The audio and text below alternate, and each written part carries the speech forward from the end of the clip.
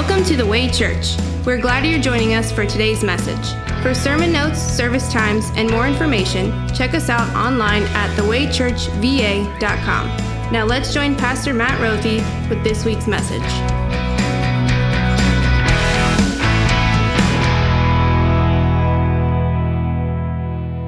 What if? What if you truly, really trusted?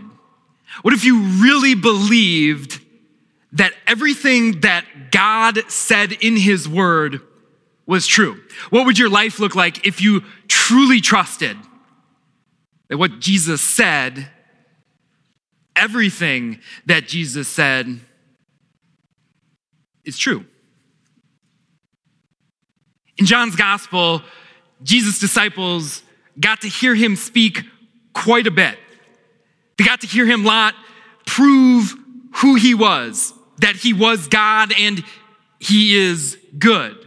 In John chapter 1, starts out this way. Jesus said, after reading his first disciples' minds, saying something to them that only they could have known, he said, "You think that's awesome?" He said, "You will see even greater things than that. Very truly, I tell you, you will see heaven open and the angels of God ascending and descending on the Son of Man." John chapter 1. In John chapter 2, Jesus was at a wedding with his best friends and his mom, and they ran out of wine.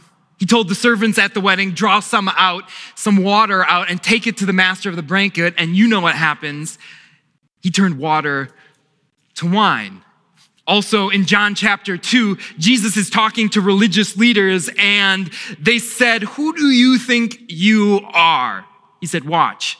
Destroy this temple, and I'll raise it in 3 days." But the temple he had spoken of was his body. And after he was raised from his dead, then his disciples recalled what he had said. John chapter 3, Jesus says the most famous words of all, "For God so loved the world, that whoever believes in him shall not perish, but will have eternal life." John chapter 4, a woman with a reputation that was, less than stellar, is hanging out with Jesus, and his disciples happen upon him, and they hear him say to the woman after she said, "I know the Messiah is going to come into the world, and when he comes, he will explain everything to us." They heard him say, "I, the one speaking to you, am he." At the end of that very same chapter, a royal official comes up to Jesus, says, "My boy's dying, please help me out." Jesus says, "Go, your son will live." John chapter 5, this is the last one. We listened to this last week. We heard these words. Jesus said, "Whoever hears my word and believes them won't be judged by some vindictive God at the end of the world. No, they will not be judged, but has crossed over from death to life." I mean, imagine living in these words. Imagine hearing these words and the confidence they inspire, the courage that they give. Imagine living in that, seeing all of that, hearing all of that. What would your life look like if you really trusted everything that Jesus said? Jesus' disciples, they were living quite figuratively and literally in that mountaintop moment, experiencing all of that as we roll into John chapter 6, which is where we're at today. It starts this way. Sometime after this, John 1 through 5, Jesus crossed from the far shore of the Sea of Galilee, that is the Sea of Tiberias, and a great crowd of people followed him because they saw the signs he had performed by healing the sick. Then Jesus went up on a mountainside and sat down with his disciples. The Jewish Passover festival was near. The good news was getting out. Crowds were beginning to come. The church was beginning to grow. Life was good for Jesus' disciples. On top of that, they knew where their next meal was going to come and their next bottle of wine. Jesus could just make it. They knew they had peace and they had security. I mean, think about it. This guy said he could open heaven. He could open up any prison door they get put in.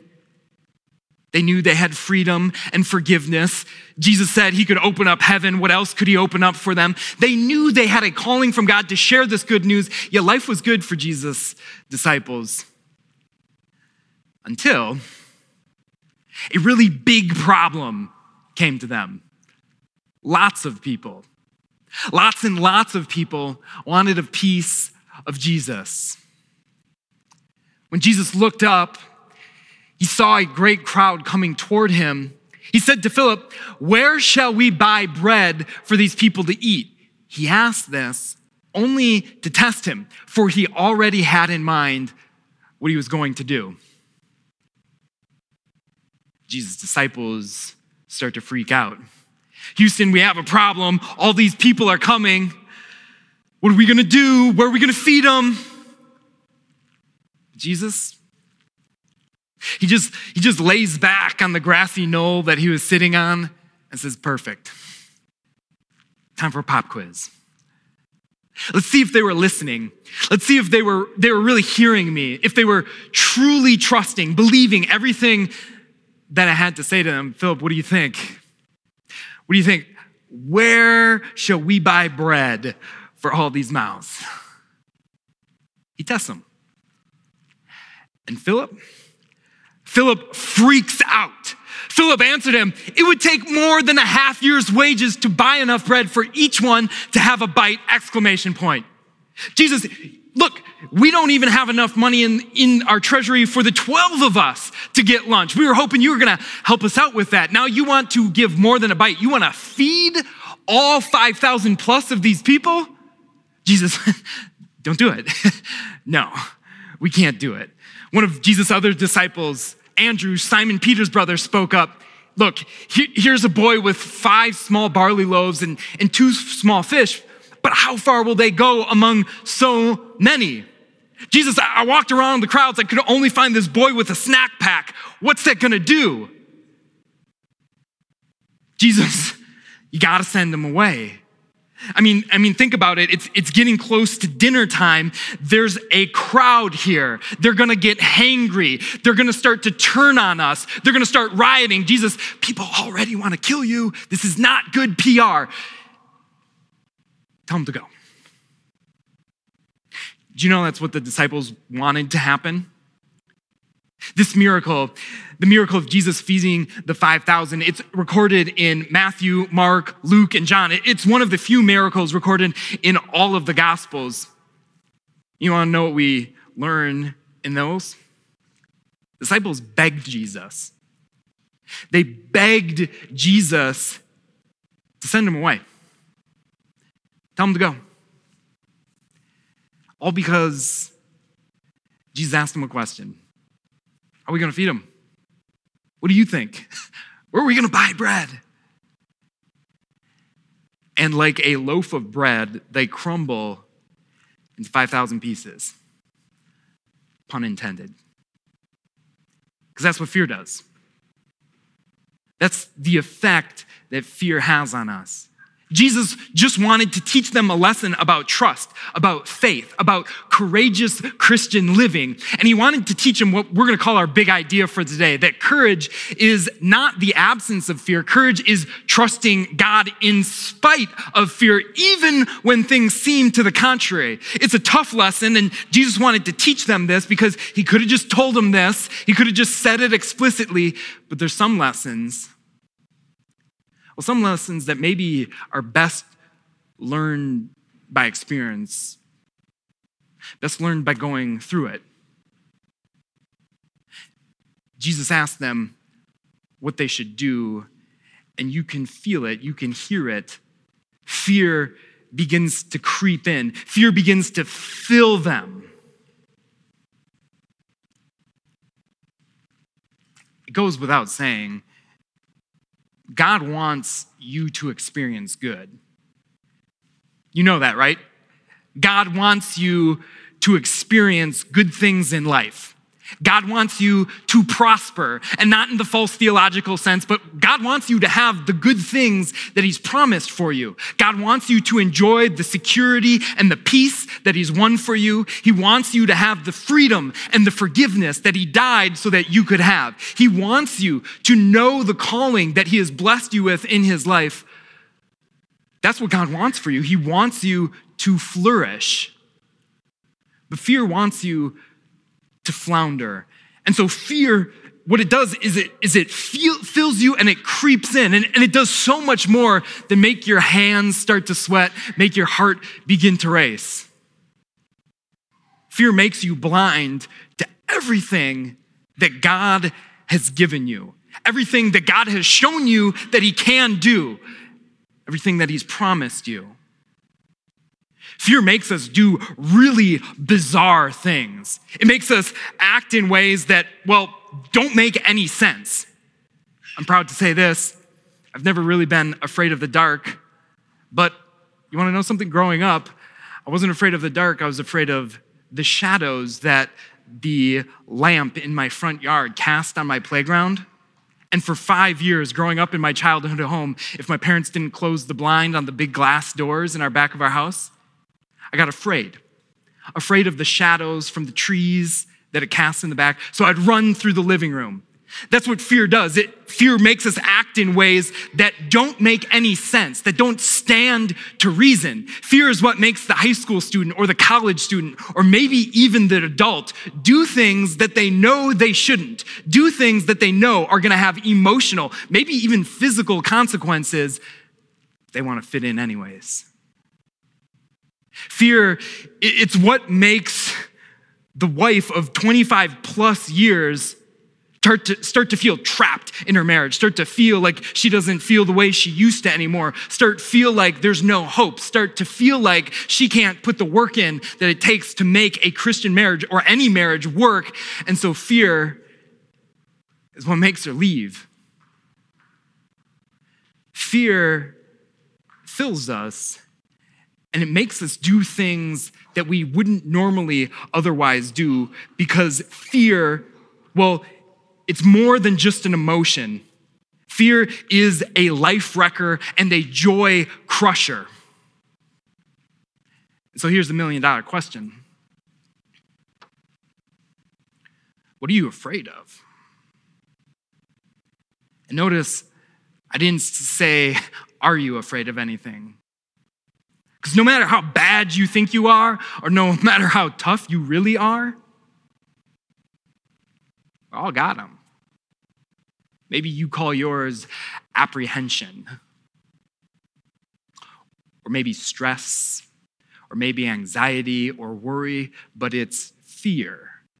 Fear is anything that keeps you up at night and distracts you, blinds you, fills you instead of the good that God wants to fill you with, instead of all of the blessings that he's promised you, instead of the peace and the hope and the joy that he's given you, instead of the security that he's won for you, instead of the freedom and forgiveness that he has covered over your life with, instead of joy in the many callings that he's blessed you with.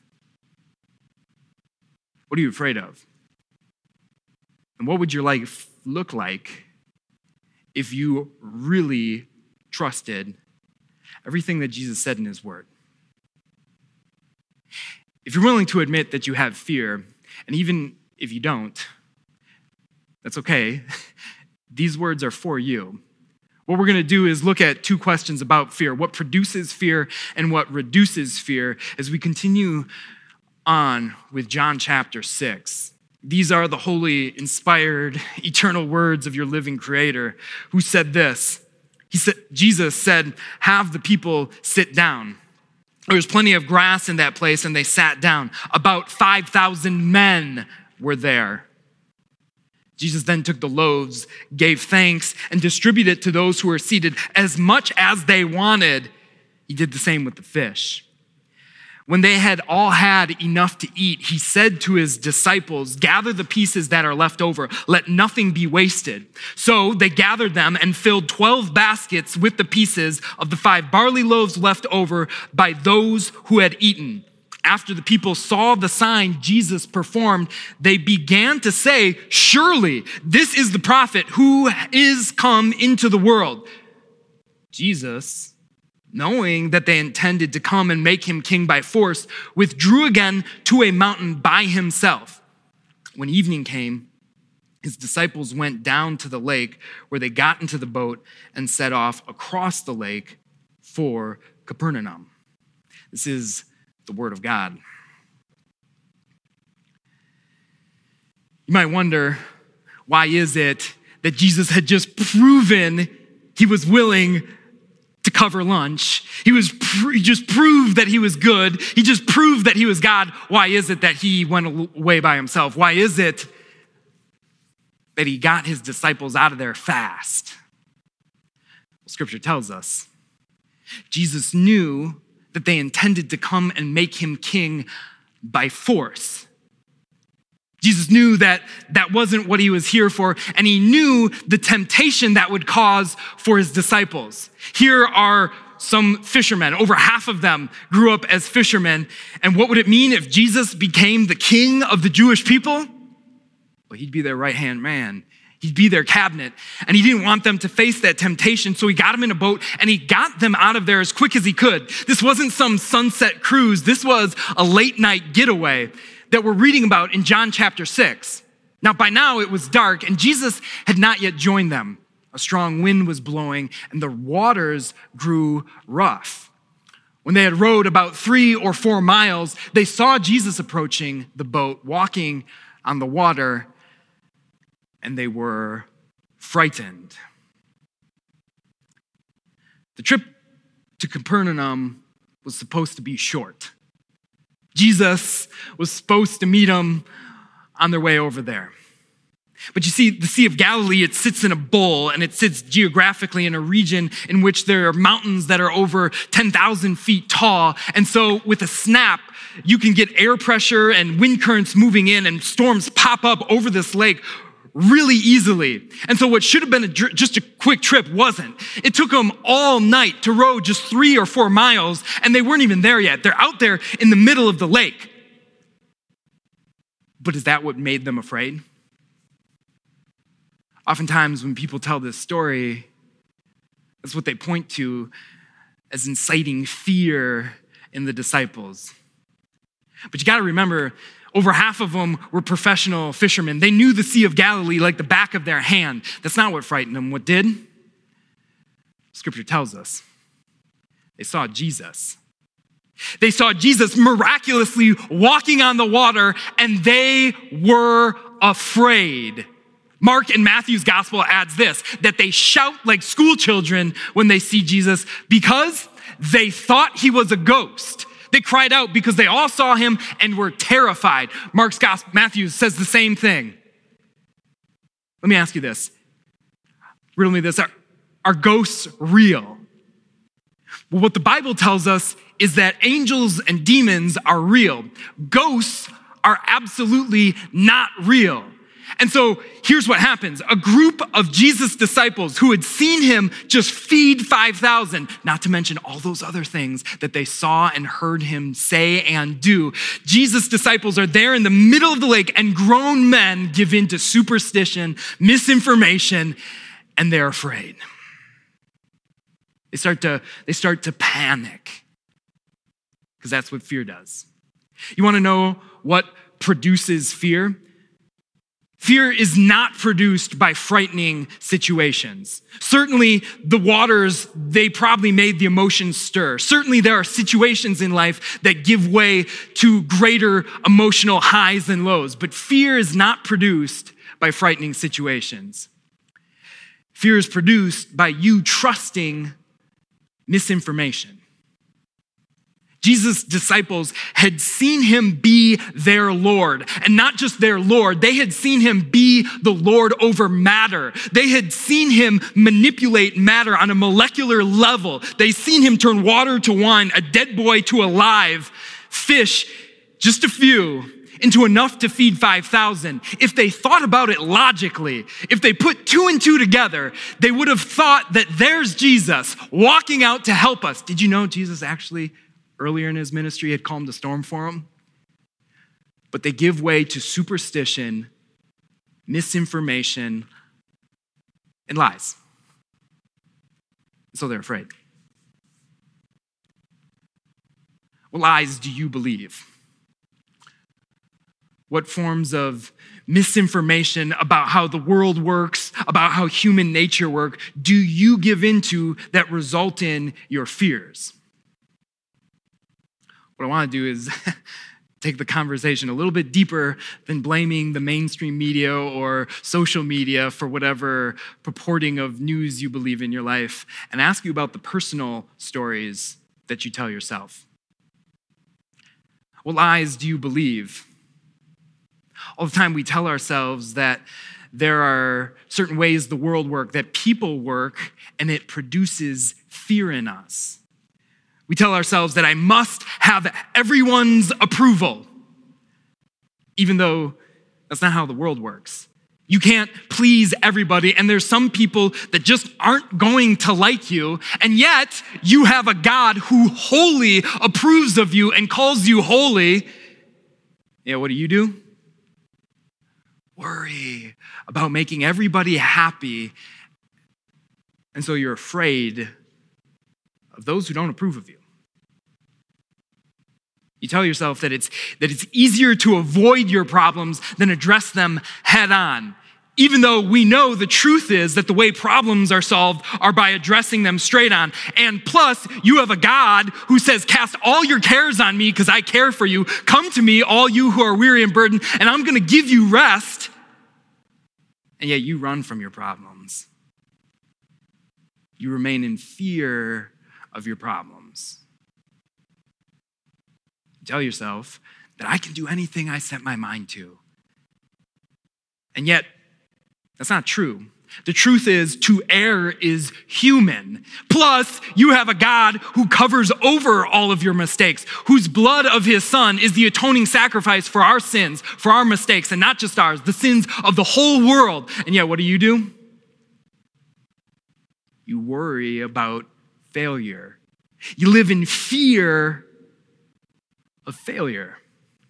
It's not your situations in life, frightening though they may be, that produce fear. It's the misinformation. The disciples had godly information, but they believed worldly information. They had words of the eternal living God, but they believed how their mind works. Look, you don't have to believe in ghosts or superstition in order to trust in misinformation. You just have to draw your knowledge from how the world works, from your own mind, from pop opinion, instead of God's word. And my friends, this has serious implications. Can I give you a silly example? How many of you like roller coasters? Right now, I enjoy them, I love them, but right after I was afraid of shadows in my backyard, I was afraid of roller coasters. Now, how many of you are afraid of roller coasters? How many of you are afraid of them? And I'll say this, if you're afraid of heights or it makes you kind of queasy in your stomach, I respect that. But how many are afraid that if you go on them, you're going to die? Thanks for being courageous. If you believe that you're going to die on a roller coaster, you're believing misinformation. Did you know the odds of dying on a roller coaster are 1 in 750 million? You're going to have a greater chance of dying by walking out to your car and getting hit by another vehicle than dying from a roller coaster. And here a roller coaster is supposed to be, in most people's opinion anyways, something that is supposed to induce joy, something that's supposed to be a blast, something that's supposed to be a thrill in life. But what fear does, it blinds you from all that. It barricades you and keeps you from all that. Now we're just talking about a roller coaster. What about the prosperity, the goodness, the happiness, the joy that God wants for you now and in eternity? What about the security and safety that God has given you? What about the forgiveness and freedom that he's won for you? What happens when you give into fear, when you believe worldly disinformation instead of godly information, is that it wrecks our lives. We become weak and meek. We give way to procrastination and indecision. We start to resort to things to distract ourselves from the fear that have bad consequences on our bodies and our minds. We give into drugs and alcohol and pornography and doom scrolling because that's what fear does to people. Fear is not produced by frightening situations. It's produced by believing and trusting in misinformation. And so that's why God comes. He comes and speaks again and again and again to you and me, even if it means he has to walk on water. Jesus knew his disciples were afraid. He knows when you're afraid. And when you're afraid, when his disciples were afraid, what's most amazing is he shows grace and he speaks words of peace. He doesn't belittle them. He doesn't speak words of condemnation, but he comes and he speaks words of comfort and courage. We looked at what produces fear. Let's look at what, or rather who reduces fear. Jesus says, "It is I, don't be afraid."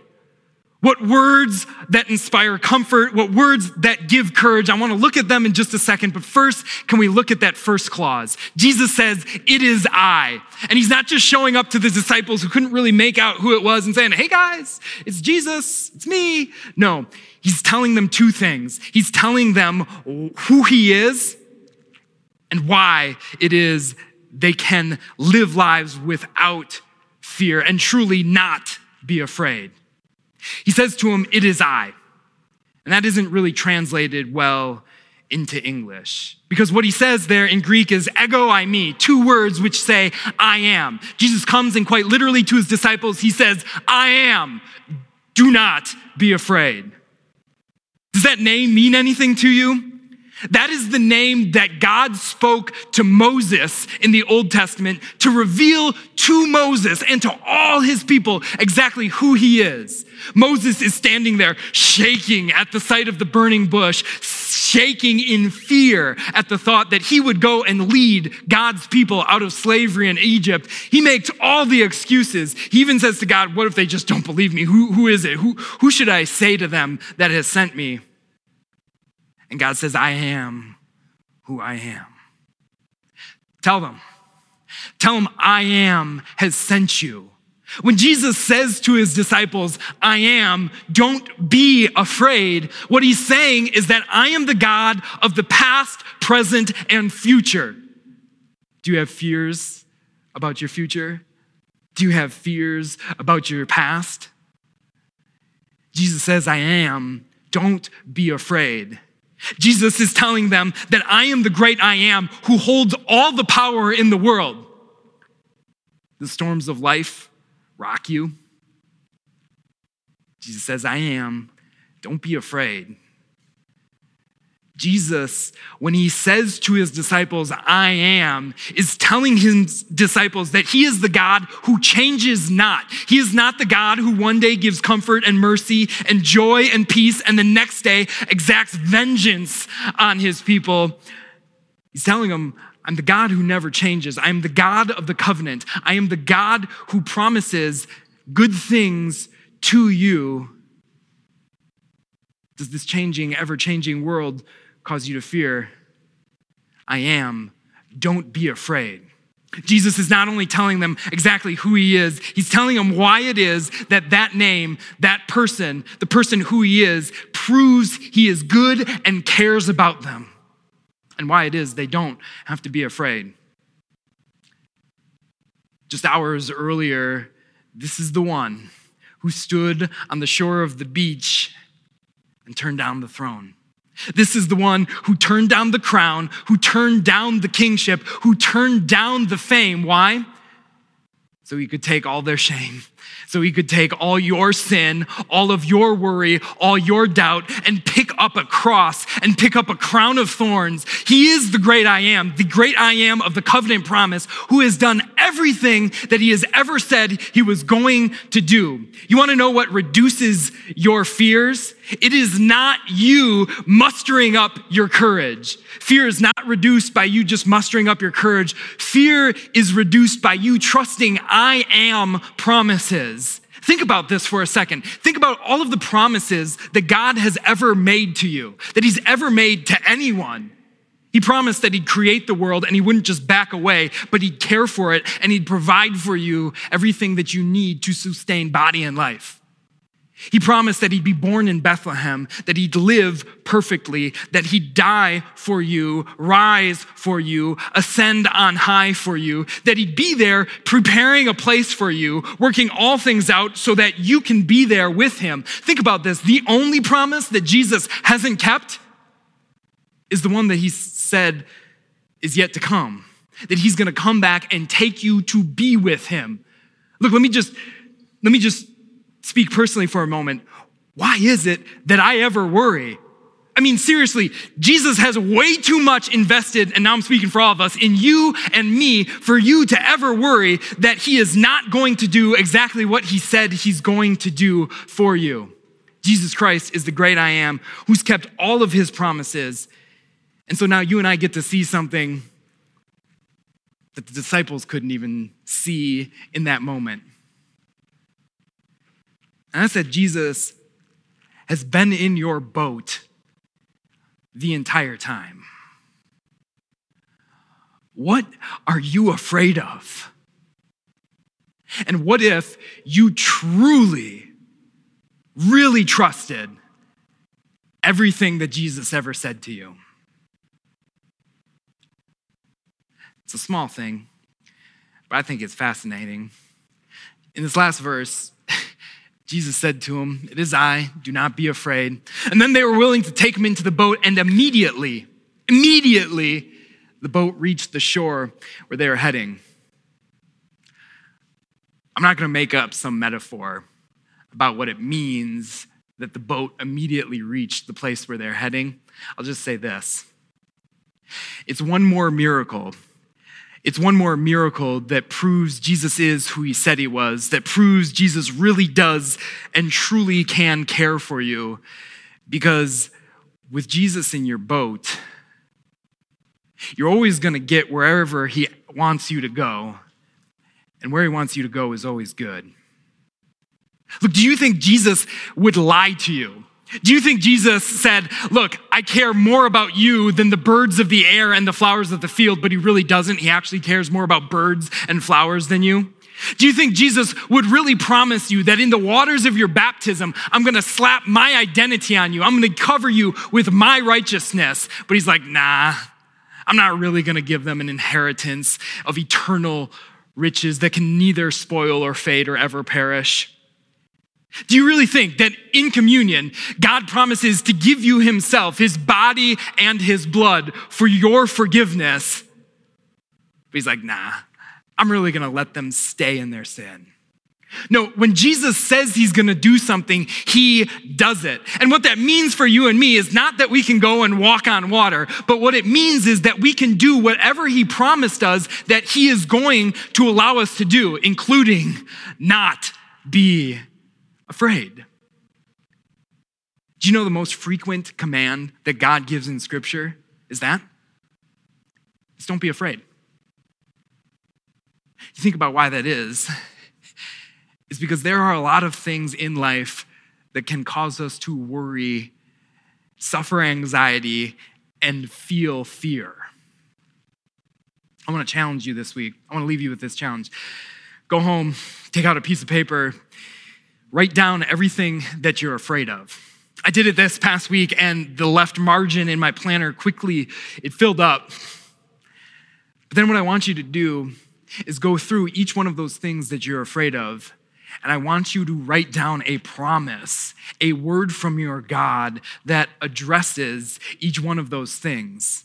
A promise like I will never leave you or forsake you, like I'm always gonna send my Spirit to be with you, to comfort and guide you, that I have plans to prosper you, not to harm you. And the list could go on, and you don't need to be a pastor to do this. You can simply Google it, and if that doesn't work out for you, call or text me. I'm gonna share these promises with you because the reality is God gives us this command more frequently than any other command. Do not be afraid because God has good things prepared for you. He has peace and security that He's given you. He has freedom and forgiveness that He's won for you. He has a purpose that He's called you to.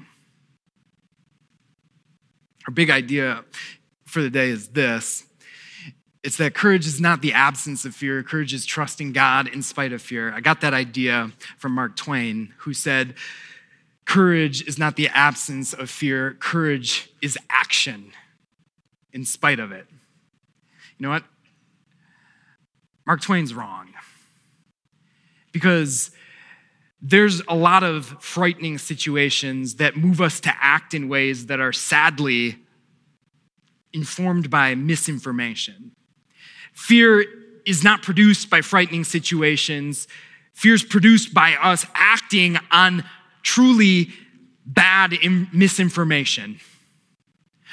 Fear is reduced. In fact, fear is completely taken away, not by us acting or doing anything or mustering our courage, but fear is taken away by us trusting in promises from the I am, promises like the fact that Jesus says, I'm with you always. I'm always in your boat. Promises that Jesus says, I love you. You are my beloved. So what if? What if you lived really trusting in everything Jesus said? Amen.